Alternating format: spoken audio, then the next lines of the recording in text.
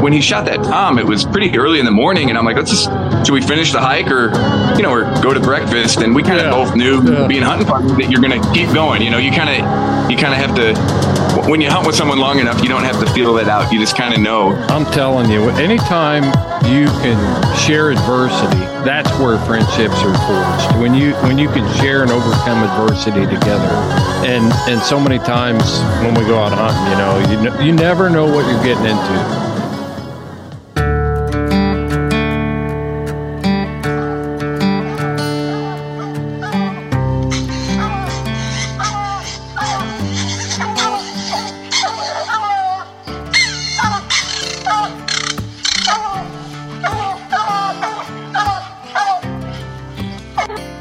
This is the Houndsman XP Podcast.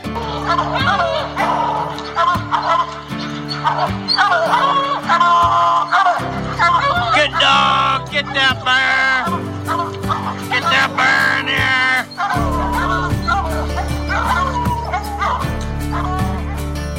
The original podcast for the complete Houndsman.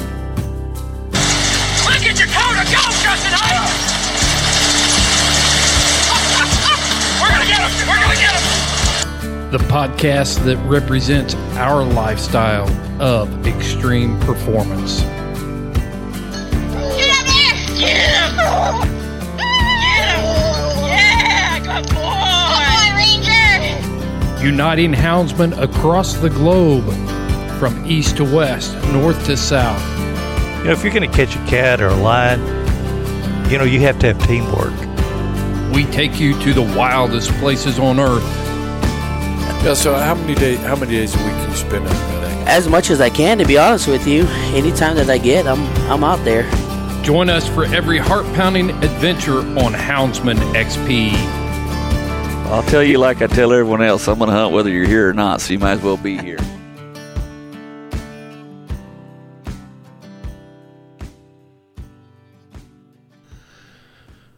Good Monday morning, everybody. I hope you guys are all enjoying a great season, getting plenty of time in the field with your hounds and catching critters out there.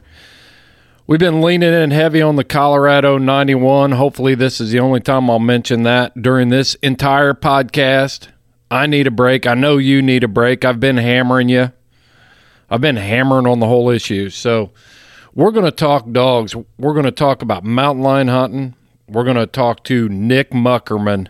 Nick is such an interesting guy. He's written articles for different outdoor publications. He's a public educator, a school principal. He's a hardcore lion hunter. The way he hunts is very challenging, and he's going to lay that all out for us.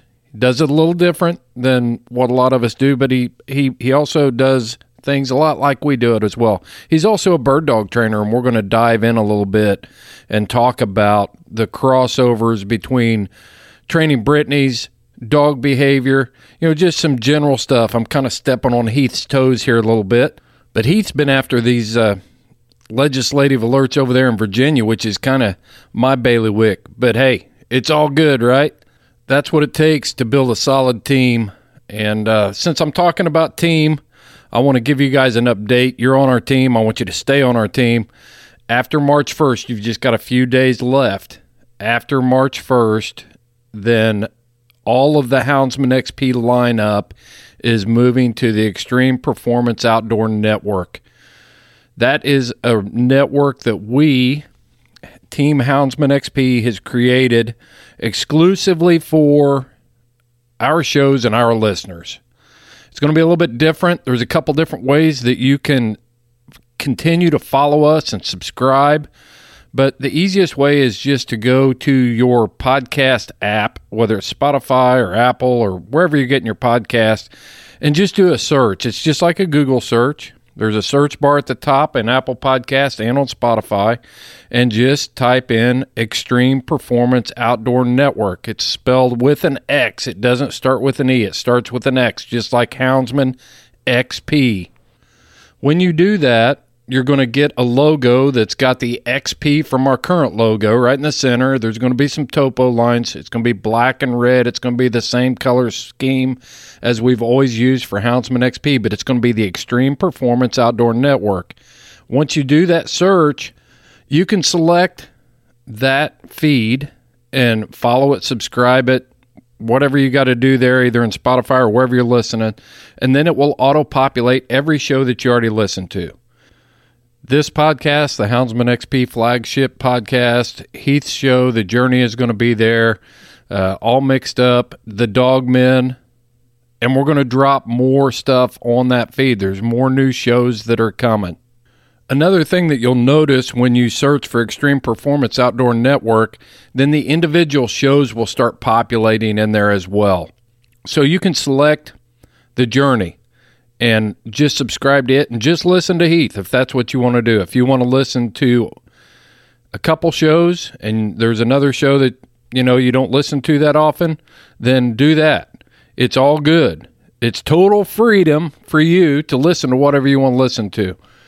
But the big thing is the deadline of March 1st. After the end of February, you're no longer going to be able to hear this show or any of the other Houndsman XP shows the way you're listening to them right now if you haven't done this new search. So, man, go over there and check it out. Shane and the whole team has been working diligently to make this switch. I think it's going to be improved, and it's going to be focused on who we are and what we do. All right, let's get down to it. This is Nick Muckerman. It's a box shaker. It's time to dump the box. The Houndsman XP podcast is fueled by Joy Dog Food. Joy Dog Food has a rich tradition of supporting the Houndsman of America. Founded in 1945, Joy is proud of its history and the relationship it has built with the American Houndsman. And in 76 years, there's never been a recall. Made with 100% American-made high-quality ingredients, Joy Dog Food has one of the highest calorie-dense formulas on the market. For 76 years, this made-in-America product has kept hunting dogs in the field day after day, season after season. And when we say made in America, Joy has a long track record of fighting for American freedoms by being on the front lines against the animal rights movement and their extremist tactics. Joy will fuel your hounds and fight for your freedoms. Fueled by Joy.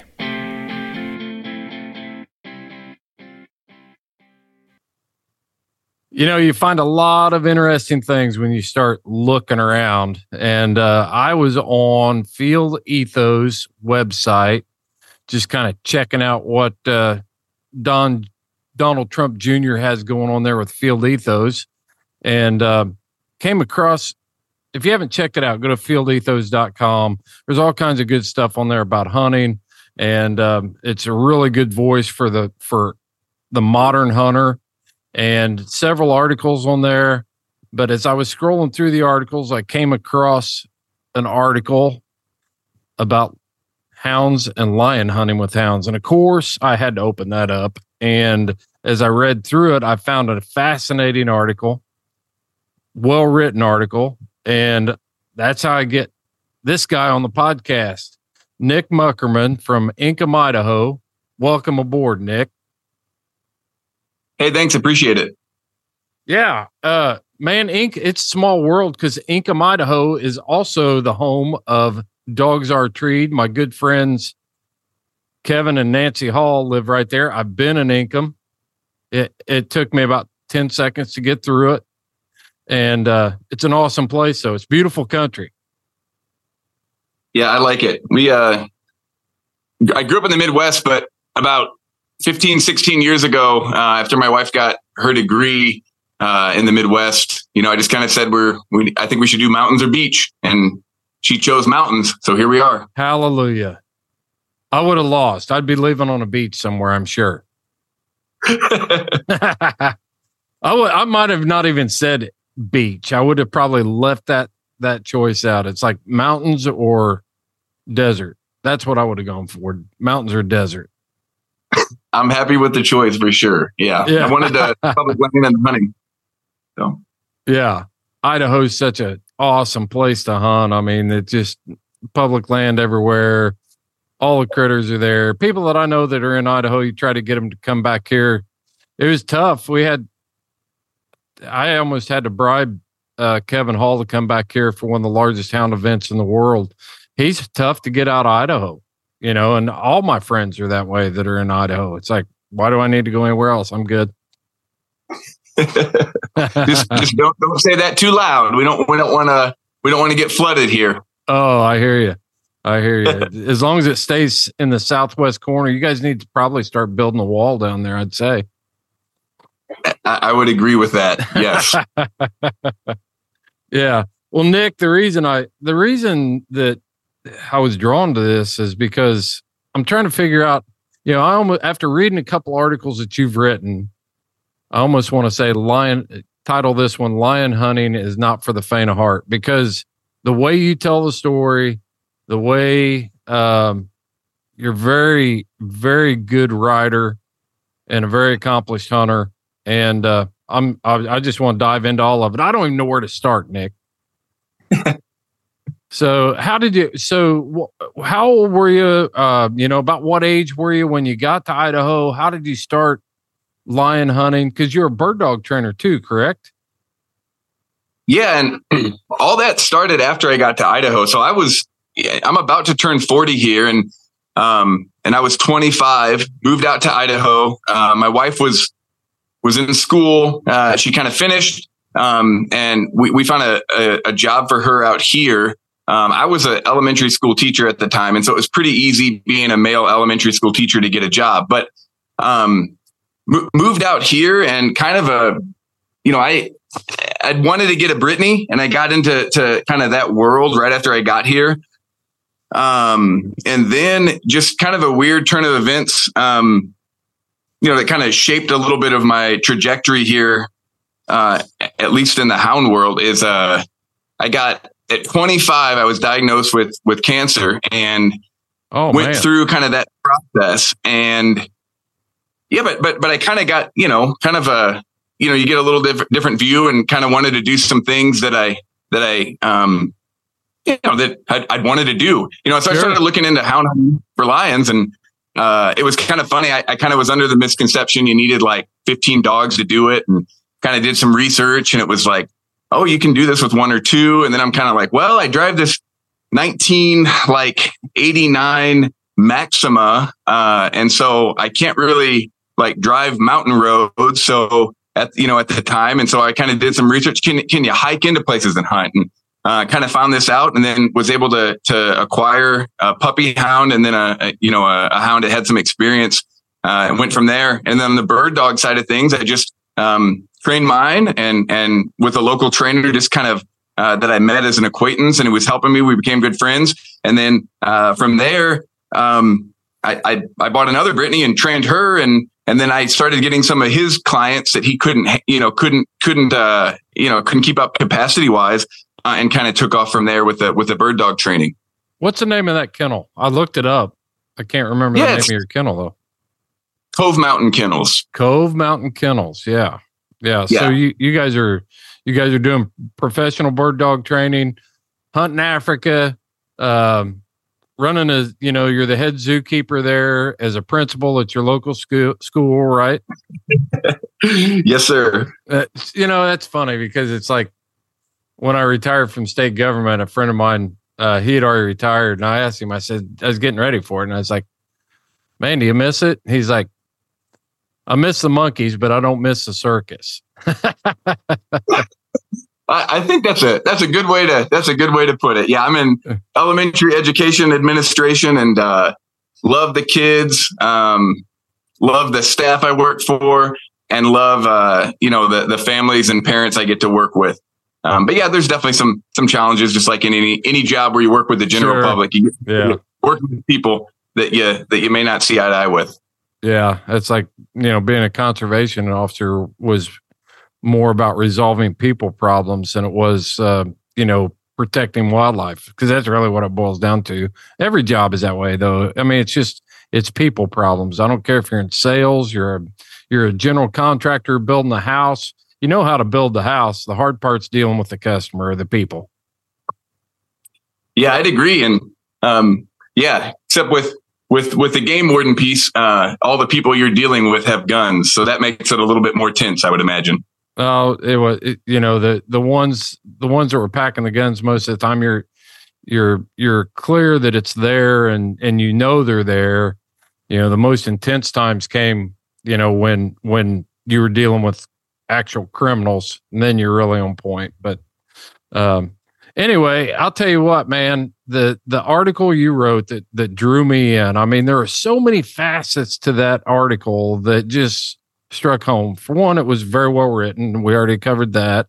But just the way you went through so many things in that, like the drive that we have as hunters, selecting hunting partners. You talked about that.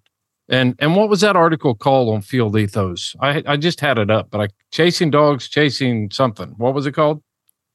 Chasing dogs, chasing cats. Yeah, chasing dogs, chasing cats. What a great, that sounds like an oxymoron title for sure. It draws you in. But yeah, let's just, one of the parts that you put in there that we've talked about briefly on this podcast in the past. Let's start with this. Let's start with the way you laid out the drive that we have as hunters to go out there and do what we do. Because you guys tell us just a brief synopsis of the story. I don't want to take people away from going to and reading that article. They'd be cheating themselves by listening to the footnotes here if they don't go read this article. But you guys chose to walk through this area and just pick it up. I don't want to tell your story for you. Yeah, I mean, it was a early December hunt, so we had some snow, but the tops of the mountains were not, just filled with feet of snow. So we knew we could hike a while, and so we just basically walked, kind of an entire mountain range and parked on each side, and we got going, cut a tom. The dogs treed that in a couple miles, and it had a female with it that it was breeding. My buddy ended up taking the tom kind of reluctantly. And then when it hit the ground, he was pretty excited about it. And then, I had two of my dogs and he had a puppy. And then we wanted to rerun the female, and she had kind of gone on a walkabout and ended up in some melted off stuff. And, she ended up in this really picturesque tree on this bare hillside. But we were getting some pictures and kind of trying to get the young dog excited. And then she jumped off on these tethered dogs, on my two tethered dogs.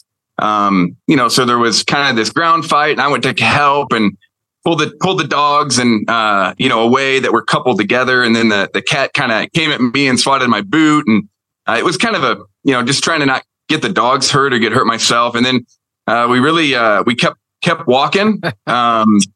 And because we were kind of at that point where when he shot that tom, it was pretty early in the morning, and I'm like, should we finish the hike or go to breakfast? And we kind of both knew, being hunting partners, that you're going to keep going. You kind of have to, when you hunt with someone long enough, you don't have to feel that out. You just kind of know, it's right. Opening weekend, we're going to keep hunting. So, we just kind of kept hunting the whole day, basically till dark, and had, some other adventures, and, into the evening, just with we crossed a giant tom track that was like 45, 46 inch stride. And, if you want to check it out and read it, but yeah, it was just one of those packed days. And, where you end up at the truck real late, the kind that when you're doing it, they're not always that type 1 type of fun. But they're the kind that you think about, and talk about when you're with your hunting buddy. And I'm sure you've had some of those adventures yourself. I'm telling you, anytime you can share adversity, that's where friendships are forged. When you can share and overcome adversity together. And so many times when we go out hunting, you never know what you're getting into. I mean, it's a good day. We hunted the Swan Valley. First year I hunted with Larry Anderson. I've had rougher walks to coons that I've treed here back here in Indiana than all except one of the lions. We treated like 7 lions, but there were other challenges. There were other things. There's deep snow, even a 200-yard hike off of the trail. in those Swan Valley there in Montana was a challenge. So there was plenty of that. And, but I want to talk about, one of the things that, and I don't want to pick this article apart. I think the overview you gave was absolutely perfect. It piques people's interest, and it's like, man, I need to go read this. But one of the things that stuck out to me was the feeling that we have as hunters. You and your partner, hunting buddy there are looking up in this tree, and you're trying to make the decision of whether or not you're going to shoot this lion. And we do that. That's the story that the non-hunting public and the anti-hunting public, they mischaracterize us as hunters, and the non-hunting public doesn't understand it. Do you guys, is that something that you do all the time? When you walk to a lion tree, you're not walking there every time with the expectation of killing a lion, right? Oh, absolutely. And that's, that particular hunt,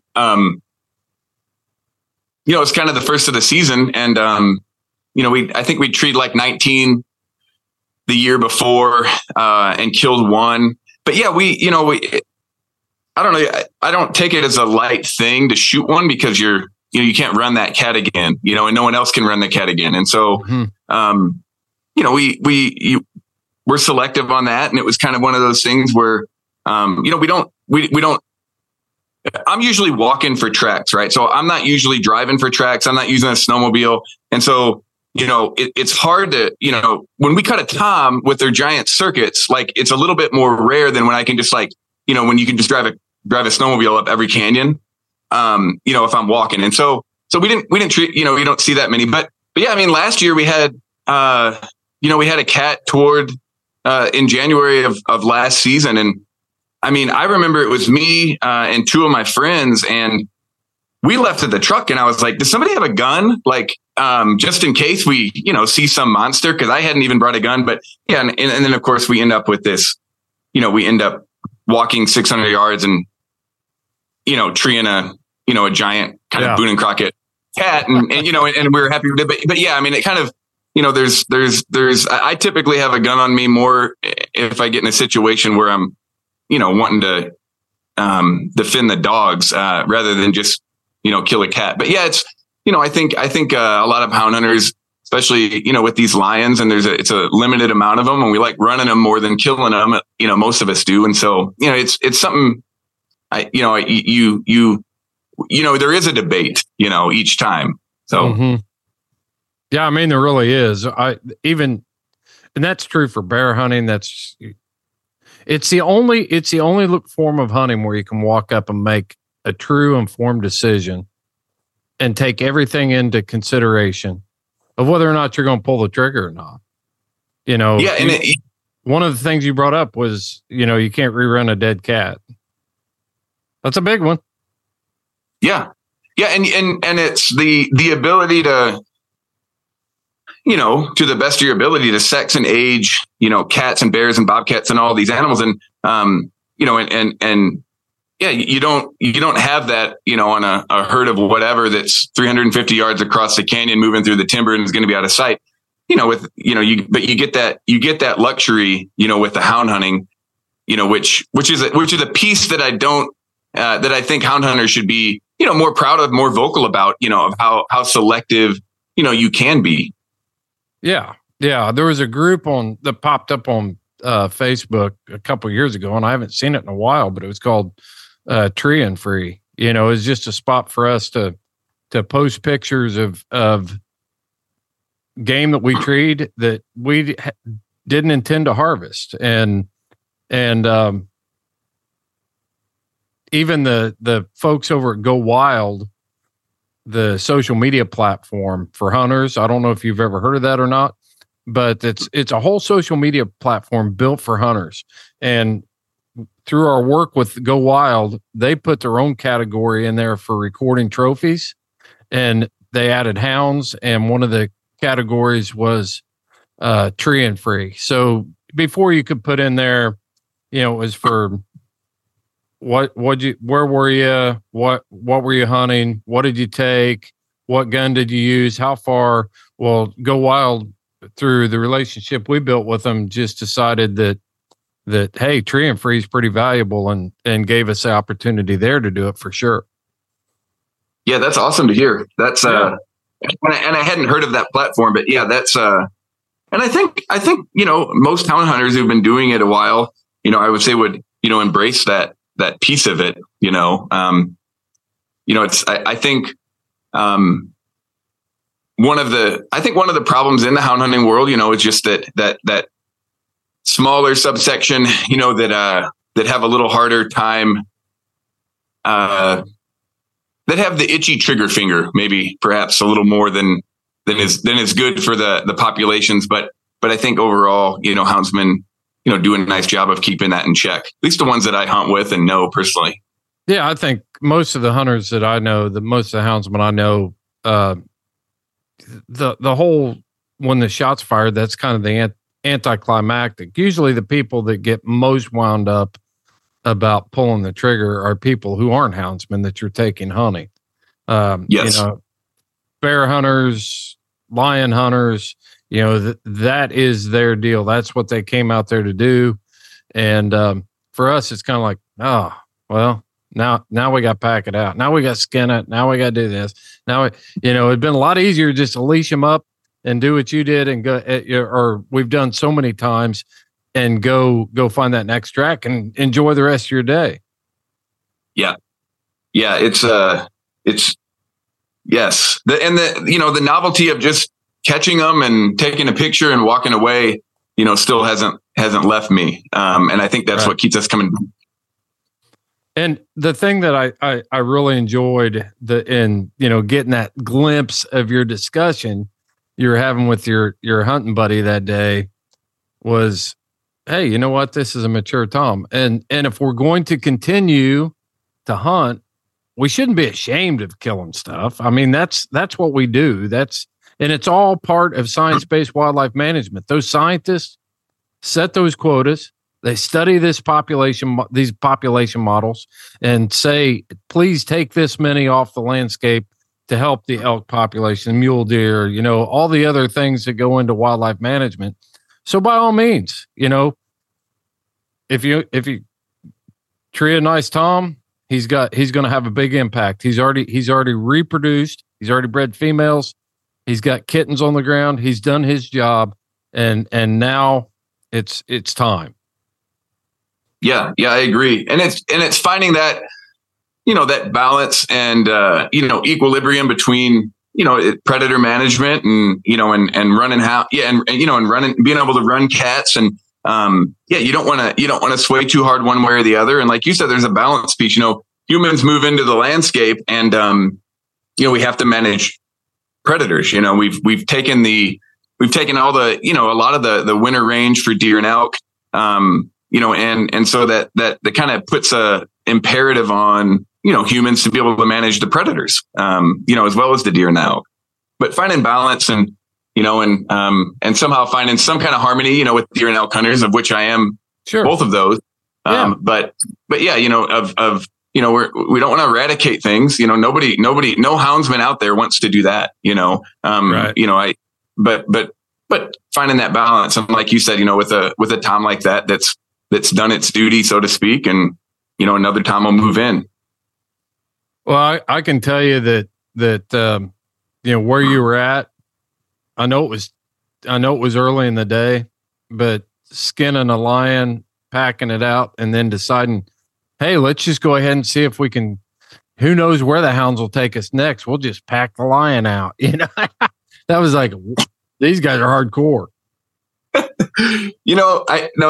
nice of you. And I appreciate that. But, most of the time I feel like the mountain just kind of kicks my butt and, we're just at the mercy of the mountain. But, that was a long day. We put a lot of miles in and we had a little bit more flexibility just because we didn't have, super deep snow, which makes a giant difference, whether you're thigh deep or, boot deep. Right. I can tell you right now, man, it would have been, we'll go back to the truck and if we we'll go to another ridge and let's get that dude back in the truck because I'm not packing that thing all the way through to your truck. Well, we see if we cut it. Yeah. We'll see if we cut a track on the road on the way home to the Macho steak burrito. Yeah, we always talk about the super macho burritos. Yeah, that's what you. I don't know if you're, when you're up there in the cold, you start craving hot food, and that's what we always fall on. It's the super macho burrito in the local town, and it's like a 16-inch thing, and it's just steaming hot. And we're always talking about those. So and you feel like you earned it too. I mean, you've been out there in the cold, you've been hiking your butt off, you've been hunting. Yeah, I'll work this off tomorrow. Yep, exactly. Yeah, you burn in the calories.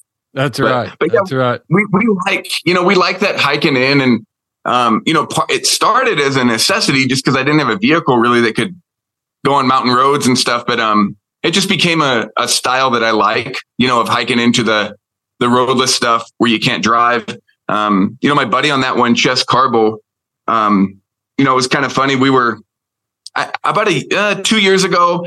We treated a cat with a friend of mine from Missouri who drew on the hound permit, and he had a dog he wanted to run, and we treated a few females that weekend. But we ran one from the road, and my buddy Chess was like, "Hey, this is my 40th cat." And he'd only done a couple without me. And he goes, "This is my 40th cat. And this is the first one we've caught turning loose from the road." And, no kidding.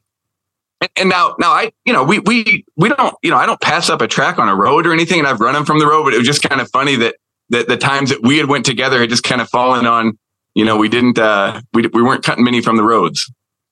I feel like a slob hunter now, Nick.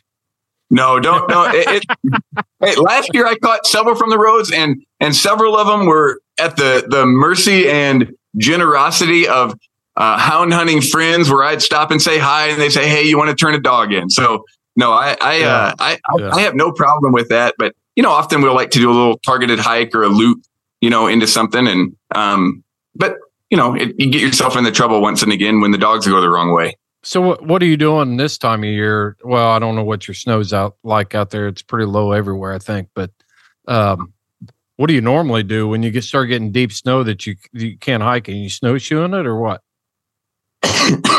Yeah. The deep snow makes it, you got to go a lot slower, obviously. And but sometimes the cats are down a little bit lower if the deer are really concentrated. Mm-hmm.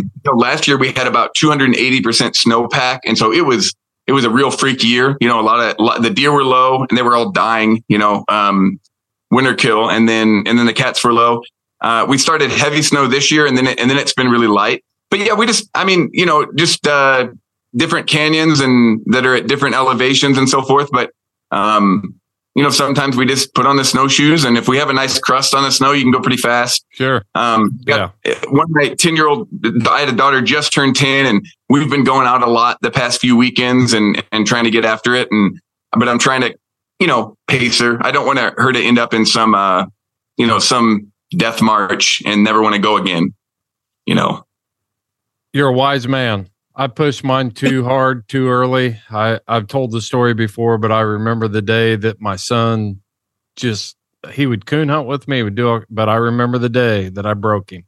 And ever since that day, he will go occasionally, but it is not something that he thinks, "Oh, I think I want to go hunting with Dad." Nope. I remember the day I broke him, Nick. Yeah, sorry to hear that. Yeah, well, it's a funny story, other than the fact that I broke him from hound hunting. But man, those kids grew up with me doing that stuff. But it's just a matter of me being overzealous. So, I think it's a wise choice. I don't think we should baby them. I don't think kids should be, carried into a tree and you hold the gun for them, and they got to pay some dues up front, but and earn it, but that you can go overboard with it for sure. Yeah, I agree. And with just explaining to my daughter, and I've got a daughter that's 13 that's gone on some hunts, and explaining to him like, hey, once we turn these dogs loose, we've got a commitment to the dogs, to be able to figure this out and get to the dogs. But yeah, it's hard because you don't know what that cat's going to do. And, luckily, I've been able, often I'll have a friend along, companion who kind of knows the ropes and can help. I'd like to think if I got in a terrible, tough situation and and my friend had to take, one of my kids back to the truck while I went and got the dogs, we could figure that out. But, finding that balance between, like you said, you don't want to, carry them in a backpack carrier into the tree. And what have they accomplished at that point? You've kind of lost the spirit of what it's about, Right. So yeah, I think kids should learn how to, lead dogs and do their part. And my daughter, she walked to a lot of trees in her life, and she only shot one bear that whole time, and it was just right. It was right for her to do it at the time. And we were with a good group of guys, and she had paid her dues. And it's like, when they asked her, it's like, you want to shoot this bear? She looked at me and she's like, I don't know. I said, hey, go for it. This is your time. This is the time for you to do it. It seems like so many times back east here when you're bear hunting, you get a group of people at the tree. Somebody's got their brother-in-law from out of town that came into bear hunt. Somebody's got, this or whatever. And so this particular incident, it was just the right time. So go for it. Yep. Heck yeah. Yeah, definitely. That's a great attitude for the kid to have. Yeah. Yeah. Yeah. I'm always impressed with those well-behaved kids, those kids that just, you don't have to tell them to lead dogs. You don't have to tell them to catch dogs at the tree and tie them back. They've been there. They've done that. And, every once in a while it's like, yep, they got to shoot too. And, you don't feel bad about that one at all. No, those are good lessons. You teach them, elk hunting in the fall and camping, and it's kind of like, hey, you get to the campsite and, we're not going to mess around until we get the tents up and get everything set up, and ask everybody if they're, if they've got what they need, and then you can go hang out and play by the creek and throw rocks, The one that, and this will be a little bit of a rant on my part, the one that I can't stand is when you got to talk them off of their iPad in the backseat of the truck or stop texting their friends on their phone. And it's like, well, just shoot this bear. Just go ahead and shoot it. We'll help you pack it out. And as soon as you shoot it, they're standing back and they're texting on their phone, and they don't care. They don't care about it at all. And I'm just like, why am I skinning this bear and why am I packing it out for this kid? They don't care. Yep. Yeah. That's a legitimate rant. And we, yeah, for sure. So how do you you hit on a key topic there, or a key point there that I want to go back to. You're talking about choosing hunting partners that you entrust your most valuable thing to, and that's your kids. And we've all had that brother-in-law that shows up. It's like, man, I want to go hunting. And you get 30 minutes in and they're ready to go back to the truck.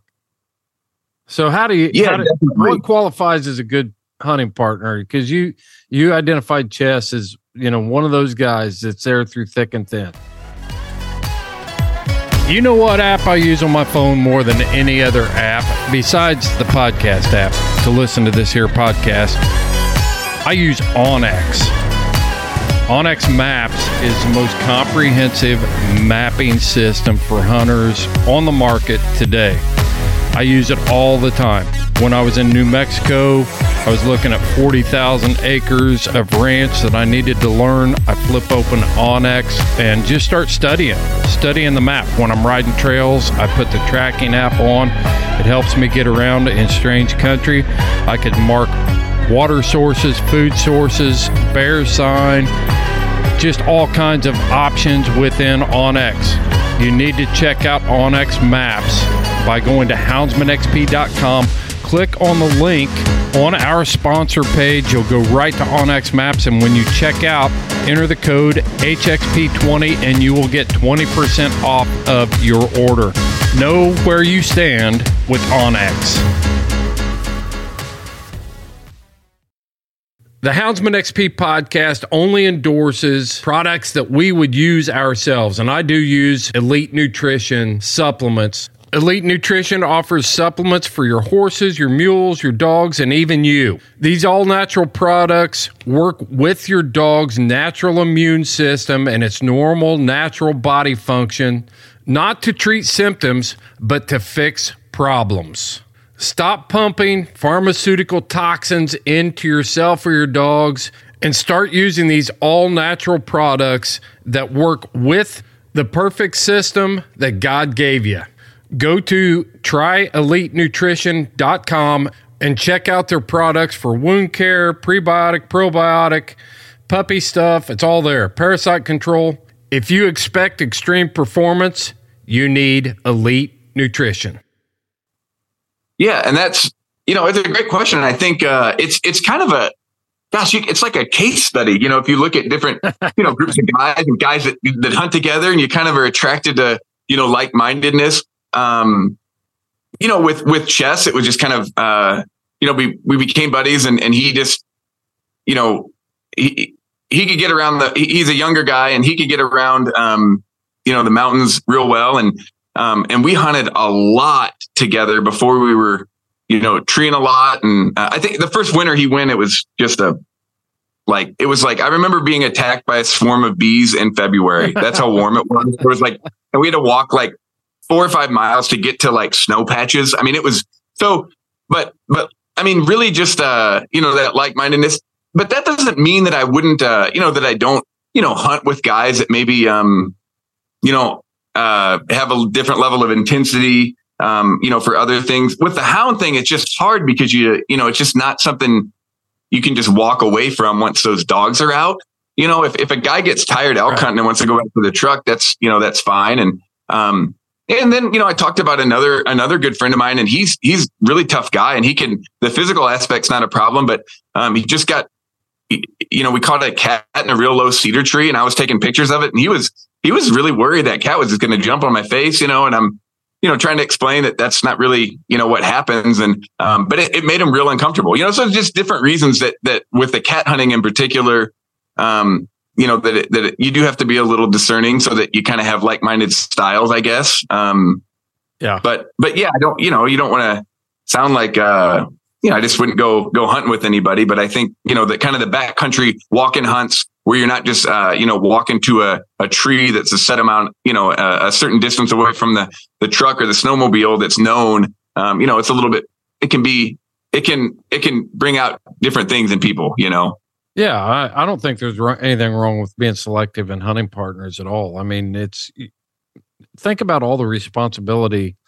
that you're putting on that person. If you get in one of those rocky outcroppings and you twist a knee, or I don't know how many houndsmen that have died from heart attacks. I was coon hunting with a guy one time back here in Indiana that started having some kind of medical episode.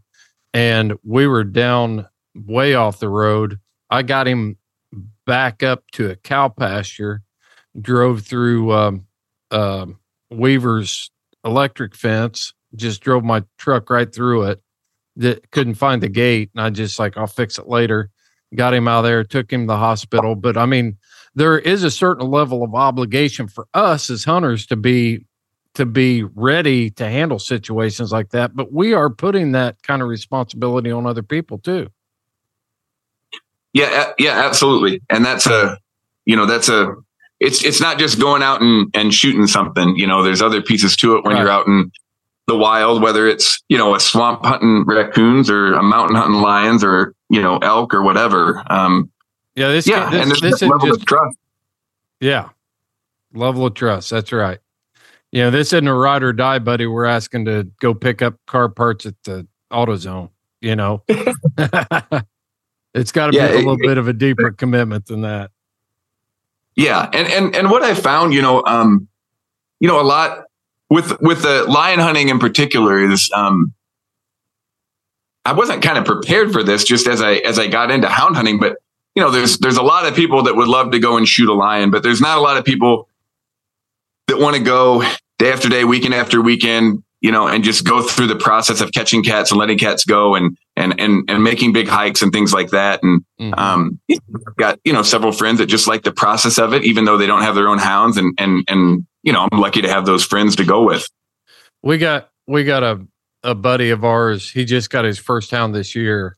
I don't know how many years he's been going to the mountain and tracking dogs, running the radio, catching dogs. He's got a Toyota truck. He's got a dog box. And I've seen guys like this all over the mountains.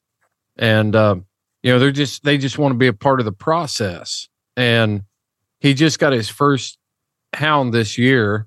And, I think it ruined him because now I can't call him on the radio to head off my dogs because he's got his own dogs. So now we got to find a new guy that can fill that role. But it speaks to what you said. I heard a guy one time, he said, if you call me and tell me you want to go bear hunting, don't come thinking that you're automatically going to be the guy on the trigger.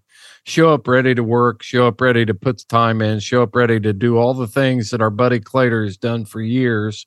He shows up. He had his own GPS system. He had his own leashes. He had his own dog box. He had a Toyota truck. He had all the gear except the dog. And when Clater got a dog, it was like, yes, Clater's got a dog, and so you feel more than happy to involve him in all of that sort of stuff. And at times it's even better than me showing up to hunt with this group in Virginia, a few times a year, and I show up and I've got dogs. Clater's done a lot more. He's part of that pack, I'm just an interloper. Yeah, I have a lot of respect for that, because he loves he loved the chase before he even got a dog, and that's a beautiful way to put it. Yeah. And, my buddy last year who, he was with me in Chess, my buddy Griffin, and he killed, this, just giant last year, and he texts me every Friday. Hey, we taking your girl out this weekend, and he's ready to rock and roll, and he knows there's nothing in it for him except the adventure and being a part of something like that. And so, you find those friends, you want to hold on to them for sure. And you want to see it and you want to involve them. We've all hunted with those guys. It's like, man, I hope he doesn't call. For sure. Yeah. Yeah. Well, Nick, it's, what got you into writing? Because I've written articles for Full Cry, Bear Hunting Magazine, a few articles here and there for different publications. But when I read your article, this is definitely something that you were inspired to do. Usually when I'm writing, it's to meet a deadline, and I try to, but your writing abilities dwarf mine. So what compelled you to start writing? Yeah, that's a good question. It goes way back. When I was growing up, I was like 8 or 9 years old, and a buddy of my dad's was the editor for a magazine, kind of a Midwest hunting and fishing one called Outdoor Guide. His name was Bobby Whitehead, super nice guy, but he had kind of asked me, hey, do you want to write some stuff kind of from a kid perspective, and as a kid in middle and kind of early high school, I was writing squirrel hunting and turkey hunting and frog gigging and vacation ocean fishing articles. And then I kind of fell away from it. The process wasn't that fun for me. At that point, kind of went through schooling, and then kind of got back into it about 8 or 9 years ago. I went on I actually wrote about my first lion, that I caught. I say that loosely because I got to turn a dog into a lion track that my friend had hunted hard for like 12 days to find. But point was, I wrote about that, and then found out, I really liked writing the dog stuff and kind of got more into it. Yeah. And I don't know. It was just kind of a process getting there. I enjoy the process, and I enjoy kind of, especially writing about dogs. You feel like you kind of honor the dogs and honor the game in it. And I don't know if you got that same sense when you're writing about your own dogs for those magazines. Mm-hmm. Yeah, for sure. I think the most intriguing articles I read aren't about the individual. They're about the things that you talked about: honoring the hunt, honoring the dog, honoring the experience. When I read your articles, and the thing that drove me to contact you, I thought, man, this isn't just a guy going through the motions out there trying to stack up body counts or counting trees. I mean, he's taken the whole experience in and sharing it. Thanks.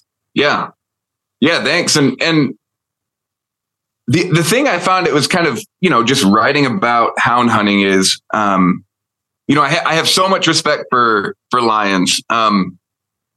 First off, they were kind of the reason, I wanted to do the lion thing, and then I got into bears, and then did bobcats, and of course got my butt kicked a million times doing that. But the lions, I have so much respect for. They're not like a wolf. They don't hunt in a pack. They don't hibernate when the going gets tough for 5 months. But with all, I couldn't respect them more as a game animal. But then when you see a 35-pound hound put one of these 160, 175-pound toms up on its own, you start going, man, like this little dog here that was like licking my toddler's face like yesterday, has now like put this giant tom in a tree on its own and holding it there. Like this cat's scared of this little dog, and like the respect for the heart that's, the kind of that heart that a hound has is pretty unbelievable, almost unfathomable, as a fellow hunter to the hound, to be like, man, like I can go up these mountains and act like it's some big deal, but like this hound's got 10 times more hunt in it than I do. I just watch, I even look at my small Yog Terrier and I think about the heart he's got and how many more steps he has to take than I do to get places. And yet he's always ready to go. And, and they inspire, all my hounds inspire me to go places. And, when I hear people say that it's easier, it's not fair. It's like, man, just like you capture so great in your articles, you capture that feeling. It's like the hounds went that way. That choice has been made for us. We're going. We've got to go. There's not a choice to be made at that point. It's been made for you. Yeah, absolutely. Yeah. And then, I've hunted with friends before, we're out hiking, and, maybe I'd hunted previous days. The dogs are sore, kind of foot sore, kind of hobbling around, and like, are you sure they can, they're going to be able to do this? And I'm like, just like, if we find a track, like all of that disappears. Like they're not foot sore anymore. Like they just go. I mean, they still may be foot sore, but you can't tell. They still may be sore. They're not as fast as they were yesterday, but they snap out of it so quick. The good ones do, for sure. The great hounds, they forget everything else. And I think the greatest houndsmen I've ever been around are the same way. You can take somebody that, my buddy Larry Anderson, he was like that. We could be dead beat tired. We could be thinking about going back to the cabin. We could be thinking about the super macho burrito, and all of a sudden, bang, it's on, and you just forget about all of it. And it's good to hunt with people like that, because sometimes you need that encouragement, and I try to be the encouragement, but sometimes, it's good to have somebody else there that's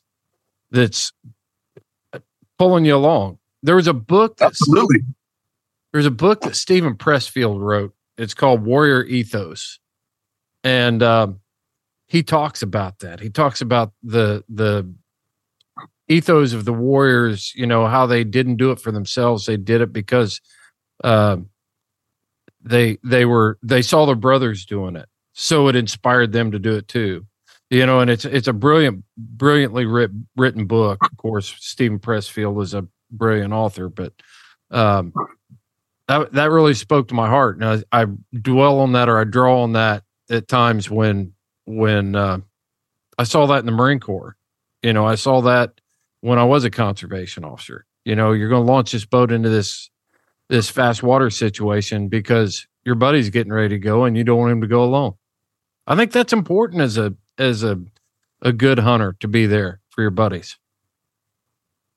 Yeah, definitely. And then feel like the hound piece of it, even raises those stakes and the sense of responsibility that you have. It's not just for each other, but also making sure the hounds get back safely and, are accounted for. That is a key piece. You're exactly right, man. Because there's several people, and I've hunted a lot by myself over the years.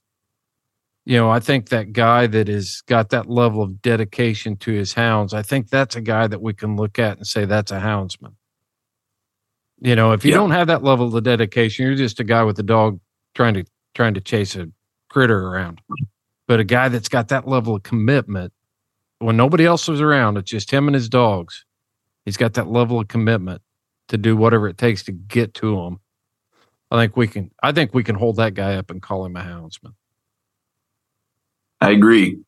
Yeah. Well, I got it. Okay. So let's shift gears here a little bit. You're doing a lot of bird dog training, with Cove Mountain Kennels there.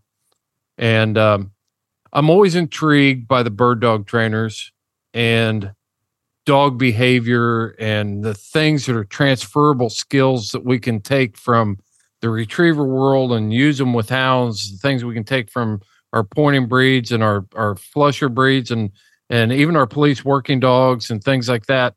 And how we bring all those things together to make us better houndsmen, better dog trainers, stuff like that. So what are some things that you've seen from the bird dog side that maybe you've brought over to implement with your own hounds, and then also vice versa? Yeah. I mean, I work primarily with pointing dogs, and, a pointing dog next to a hound, they're just a totally different animal. The hound is, I think they're just closer to the wolves. They're more, instinctive, less refined. They hard-headed may not be the right word. I mean, in the, the scientific piece you'd be looking at is how they, you have these people doing studies on dogs to see how many times it takes a dog to kind of learn something, how many trials. Hounds don't do too hot on those. Bird dogs are usually in the top 20. But yeah, I mean, you've got the positive and negative reinforcement. And then something that I see carry over is, just trying to sit back. And these are things I learned along the way. And then from working with another trainer, but, this idea, what do you teach in the dog? So for instance, I don't, so here's an example, and it's kind of, specialized, but you think about, a dog on point on a bird, right? And, working with a trainer who kind of trained me, it was kind of like, hey, we don't verbally whoa a dog on point, right? So the whoa command stops the dog. You can teach him to stop a bird dog. And I'm kind of like, well, hey, when I was growing up and we'd hunt with people's pointers, they're always whoaing their dog, when the dog's on point. And, he said, well, then the dog's staying there because you're there. But what if, this methodology of training is to teach this dog that this bird sort of has this magical power that it can, I mean, hurt isn't the right word, but like that the bird holds the power to shock the dog.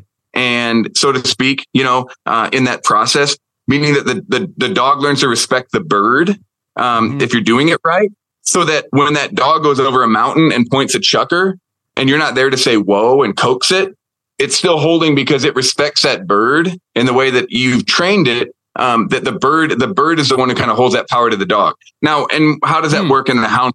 How does that look? Well, you think about things like danger, right? You've got a dog, God forbid, it's happened, a dog, young pup, chasing a deer and you're worried about it going into a road. And, if you're a houndsman and you're yelling at the dog and giving it some electricity, to get it off the deer so it doesn't run in the road and it's not running a deer, it's associating that with you yelling at the dog, right? Mm-hmm. But what if you got to a point where you're just doing it and it looks at that deer and it's like, I don't like these deer. They shock me. And then it's learned, I don't like deer. the handler isn't the one who's kind of present. But I mean, that'd be a small example, but I don't know. It's always intriguing to me. And I feel like I learn something every time I take my dogs out. The Houndsman XP Podcast Network is powered by Cajun Lights. All of your lighting needs for hunting can be taken care of at Cajun Lights. They have 3 models of cap lights. I'm going to run through them real quick. You've got the Rougarou, which is their high-end light. If you're a competition hunter and you got to find that coon up in a tree and it's all riding on finding that coon, you'll want the Rougarou on your head.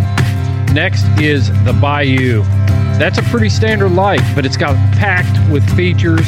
It's got multiple colors. It's got walking lights. It's got the red, the green, the amber. It's all built in right into that light. And then you have one of my personal favorites, the Micro Gator. The Micro Gator is an ultra lightweight cap light. It's got all the features of a white light, red, green, and amber. I've used this light for everything from finding bear tracks early in the morning to coon hunting at night to working on plumbing in the house, changing tires on the side of the road. My truck doesn't leave the driveway without a Cajun light in it, and that light is the Micro Gator. Every Cajun light is durable, made from the highest quality components, and it is backed by Cajun's top-rated customer service.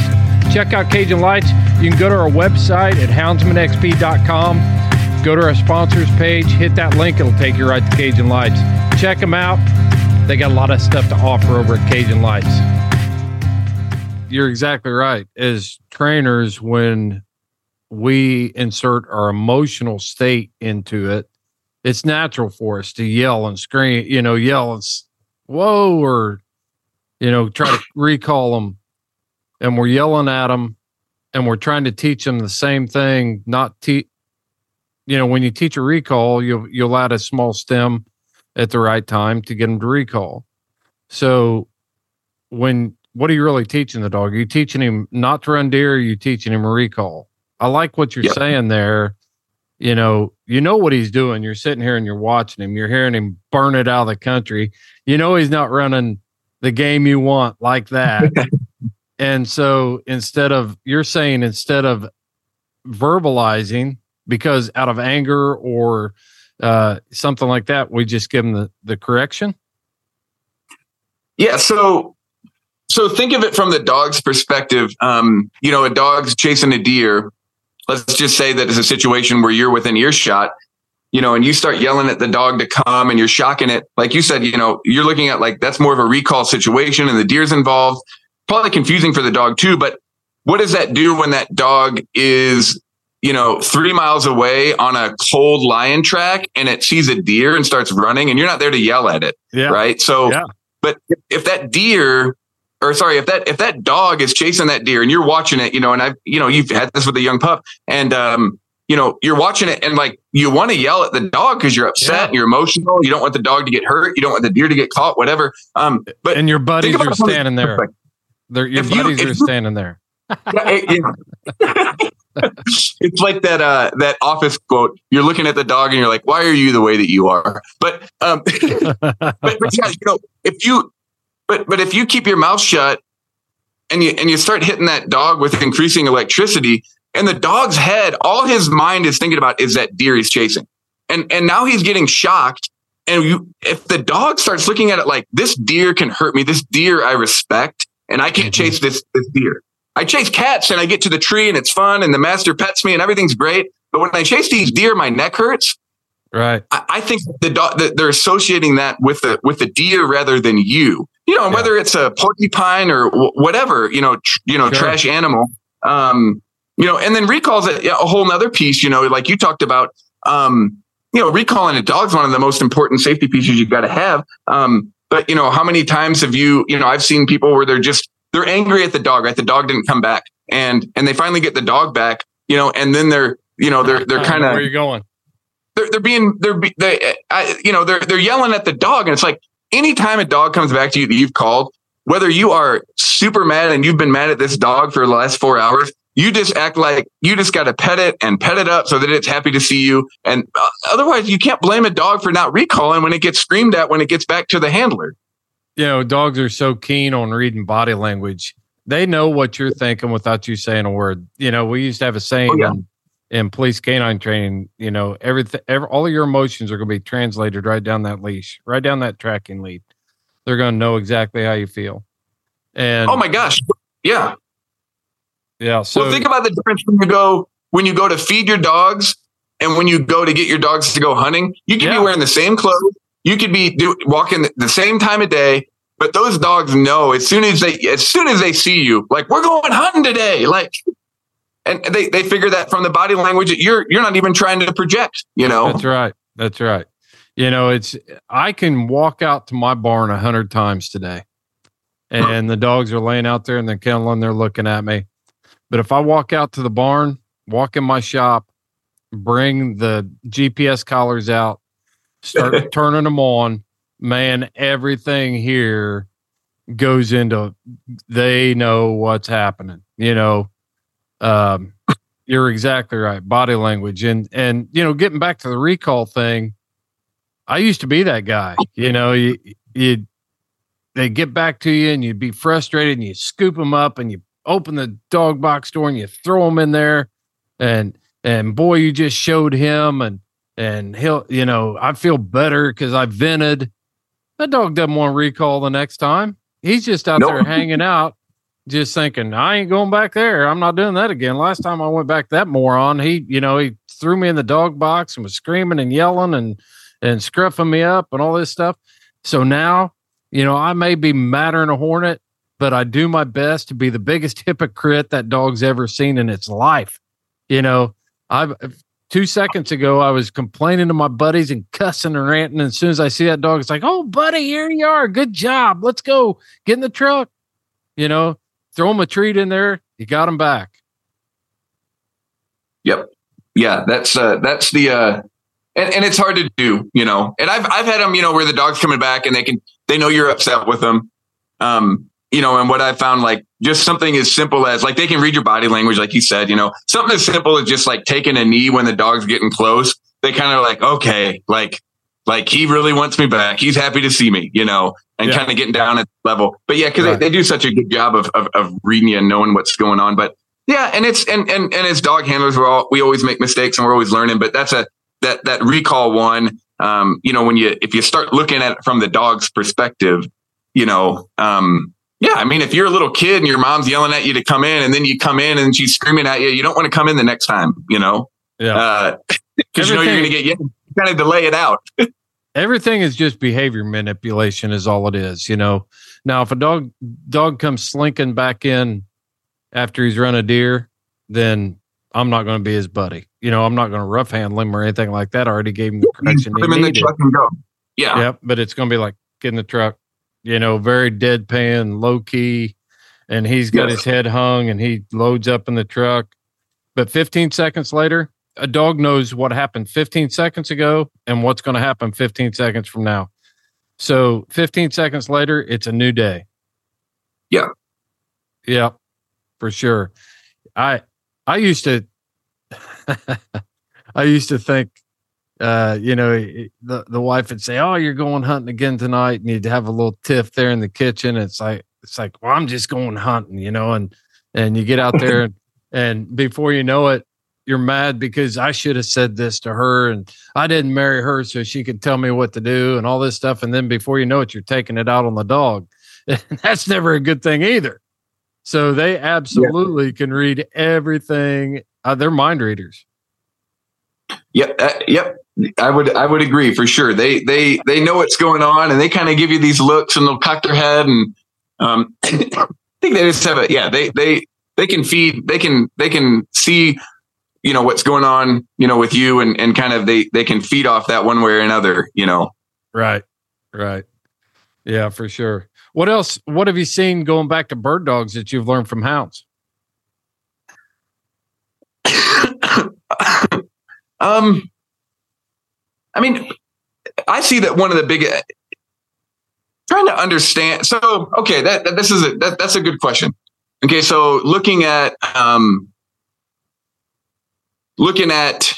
I've learned a lot, both sides of it, but like, I kind of, you see these dogs coming back, or being, passed down from wolves basically. Right. And then breaking into, breeds for based on, selective breeding for whatever the breeder was going for, and so, the hounds I think are less far removed, but, it's just interesting. Like when you study, for instance, just the prey response of a wolf, right? It's got these different steps of when it smells something, right? And then it stops for a second, and you'll see that with a hound, they'll have that flash like, oh man, this is a cat track. And then they go. But you look at like a pointing dog, and what selective breeders have done, they've accentuated that particular piece of the wolves, sort of prey cycle where it smells a scent cone of the animal, which happens to be a bird for the bird dogs, and it pauses for a split second, right? You see the little, little 8-week-old Brittany raise its leg and pause for a second, go in, right. And this is all coming back from that wolf piece, but with the selective breeding, they've accentuated the pause. Like this is what we're going for, right? Where it's just more, it's like a few steps down the road where the hounds, it's like, hey, we want you to chase animals, but not kill us like the wolves would, and so you kind of see this difference of kind of where they're at in that cycle. But yeah, I think another piece is if you can teach proper handling to a hound and just have a good handling hound that recalls well, that you can walk on a trail with, it's not going to bust out, unless you want it to. If you can do that with a hound, then you're going to do great with a bird dog, because bird dogs catch on to things so much quicker. And people know this who have labs and Brittany's and pointers or whatever, they catch on to things quicker. But if you can do basic obedience with a hound, then you're going to do really well with a bird dog that just picks stuff up quicker. Yeah. Do you think you can put too much obedience in a hound?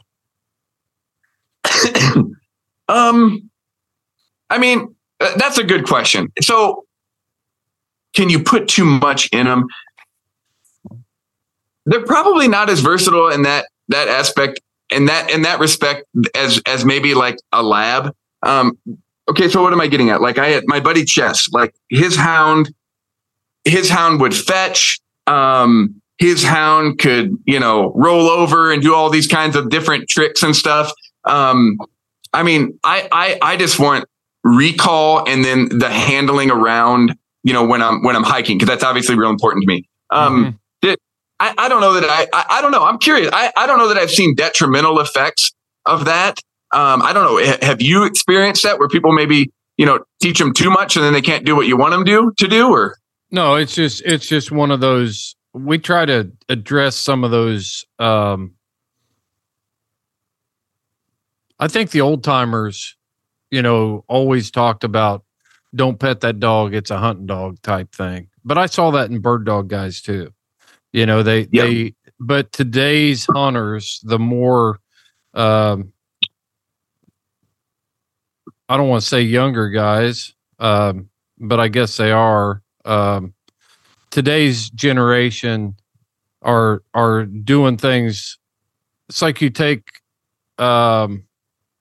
some people that I know, and they're in their 30s, and I see them, having this relationship with their hound, but they're still being effective.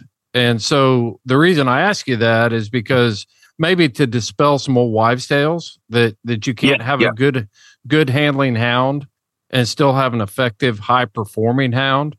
And probably the best example of that, to give you an idea, I don't know if you ever spent any time coon hunting when you're from Missouri, grew up in Missouri. I did. I didn't coon hunt in Missouri, but maybe one or two times with someone, but I've coon hunted a little out, just a little.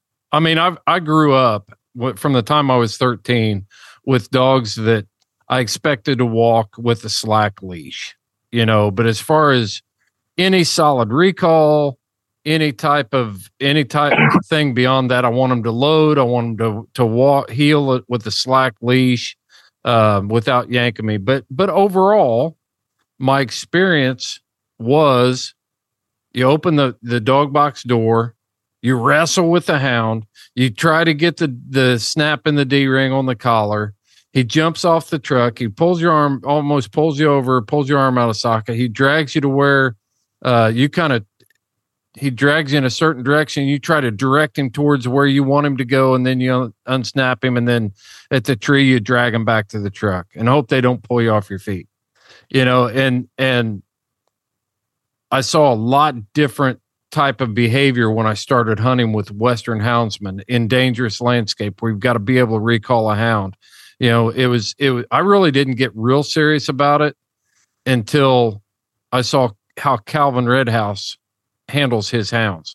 I saw these dogs across a canyon and he recalled them off of a tree. And I just stood there and I was like, I've been doing this for 30 years and I've been a moron the whole time. This is possible to do this. And he, they're under a lion tree and he's like, hey, let's go. That's enough. We're done. Or whatever he said. I can't remember. And boom, they just started peeling off the tree and coming back across that steep canyon and climbing back up the other side and walked out with us with a lion in the tree. And so I brought that home and started training all my coon hounds the same way. My bear dogs the same way. The dogs I lion hunt, they're all the same dogs. So I just taught them to handle.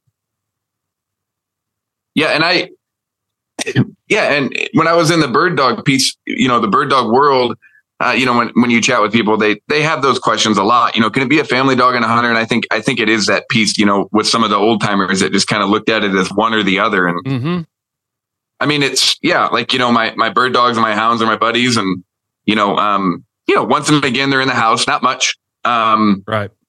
But yeah, I mean, and I also have 4 little kids that grew up with my hounds and my bird dogs, and they're buddies, and they'll kind of hang out and get licked in the face, and then the dog goes. But yeah, with the handling piece, I can't. I mean, we've all been there, where you're at a track and somebody opens the box and this crazy dog jumps out and takes the back track and can't be recalled, and it's just like, yeah. I don't know what you got to lose in trying to, get a little bit more control on the hound. And that's a piece, with the walking, I've had a good buddy of mine sold me a started hound, and he's like, she's really hot, but you're going to be perfect because you're going to, through your walking, you're going to be able to teach her, to kind of chill out. Because with the walking, you don't want to, I don't want to walk 10 miles with 3 dogs on a leash. Right. They got to be able to, hang out with me. And that doesn't mean they can't stick their nose in tracks and, and cast a little bit, depending on the situation. But if I'm walking a canyon that's got like week-old snow in it, and I'm looking at all of these different tracks, trying to find, a lion track that they might run over, they're walking single file behind me. But yeah, I mean, and part of that again is, that the way I hunt, you kind of need a little bit more control than if you're just driving up to a track with a dog box. That's interesting. Because my hounds will go out and hunt in front of me like a bird dog. And then when they come across a track, then they'll, you can tell if they start sin hooking and doing all that stuff, then they're getting ready to run something. And I'll cast mine up, but go ahead. No, that's what I was going to say. Go ahead. So, if we're walking in fresher snow, and I'm not really, I'm not worried about them running over something, and missing it. I'll let them cast around and go. And sometimes, if I keep them within 50 to 80 yards, depending on, I want to be able to see them, right? I don't want them to take a track the wrong way, that's one piece. But the other piece that I run into is, if you're hunting old snow, especially in deer wintering areas, it can be hard to figure out what's going on. And I don't want 30 dog tracks on top of everything in front of me if I'm trying to help figure that out. Now, again, and I've hunted with buddies in that situation. I have a good buddy, and it was like, I remember, we were walking in one of these canyons, and he's not a walking hunter. His hound was casting way up, and it hits a track, 300 yards away from us and starts going, and I'm like, dude, like, that's fine. There's a 50% chance it's going the right way. There's also a chance this thing's 3 days old. And we can't drive around to go pick up your hound. Like, we're kind of committed. So it just, you want to give the hounds the freedom to hunt and find stuff. But also, I don't want them taking a 3-day-old track the wrong way when I'm 5 miles into the backcountry. And so I do try to keep them, on those types of hunts, where I can, Sure. have kind of control. Everybody has got, we've said this before, every place has its own challenges. And as long as people have got a system that works for them, I mean, absolutely. I remember we were bear hunting down in the White Mountains, and we got to the top of this big ridge, and we were going to, this was a thick, nasty cut over area. And so we're just going to, this is the first experience I ever had with this. Like we're just going to free cast dogs down this canyon. And I'm like, that's the game I'm talking about, because a typical coon hunt, I could walk across my bridge right here into my field, and I turn that dog loose, and it's his job to go find the track, shoot out there in the dark. He might do it at 100 yards. He might do it at a quarter of a mile, but he's going to find the track and he's going to tree it. But like you said, your situation, you can't just hop on the next county road and go pick up dogs or head dogs off. And, you could be hunting a young dog and they hit an elk track. They, and decide that's the day. That's the day I'm going to. Moose sure look fun to run. And, just too many variables there. So I always like talking to guys and hearing how they hunt and sharing those stories. And you're unique anyway, because, most of your hunting's done on foot, no machines, just ground pounding. Yeah. And that's, when, unless it's fresh snow. If it's fresh snow, we hit the track and I make sure they're going the right way. Right. But when you've got old snow and, the first thing I do when I find a track in old snow is I tie my dogs up, and all my buddies know this, as soon as hey, there's a track, we tie them up. Of course the dogs go nuts because they know they're about to go, but I'm going to walk the track. I'm gonna go up. What's that? Conditioned response. Oh yeah, absolutely. And good. I'm glad they're excited, but it might take me a while, because oftentimes I'm going to want to walk the track to where there's a bear. If I'm not sure, I'm going to walk it to where there's a bare hillside. I want to see if there's sun in it. I want to see what we're dealing with before I cast them into the backcountry. Where I physically cannot get a vehicle, to them. And so it becomes, if you're hunting in a place where you can zoom around in a snowmobile and get behind this mountain and around this mountain and up this next canyon, you turn loose on something a little older than you want to, it's not kind of the end of the world. But what happens? You can already have a tom walk 10 or 15 miles in a night on regular fresh snow, then what happens when you get, and what happens is I've turned on those tracks where you're like, I don't know, it might be a couple of days. We'll see what happens. And those can be some really long, scary days where you're worried about the dogs and they go out of reception and you're in foot and you're way back there. And so I tend to be kind of discerning, based on my own condition response from, from having bad experiences. Yeah. Totally understand that. But yeah, the coon hunting stuff's really neat. And I've done just a little bit of it. But yeah,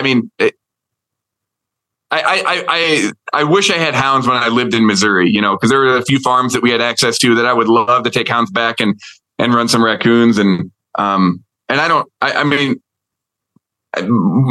most memorable coon hunt was with a porcupine, and it was not a fun experience, but I learned a lot that night from the porcupine. I didn't, it drew me away from it for a little while. So yeah.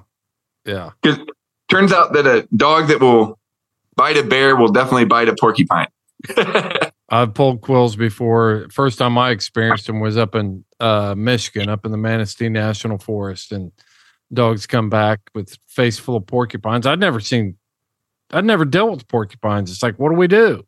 You start pulling porcupine quills and hope you get them all, because I always heard all the horror stories about breaking one off and it just keeps festering and everything. So yeah, that's a different experience for some. It was for me.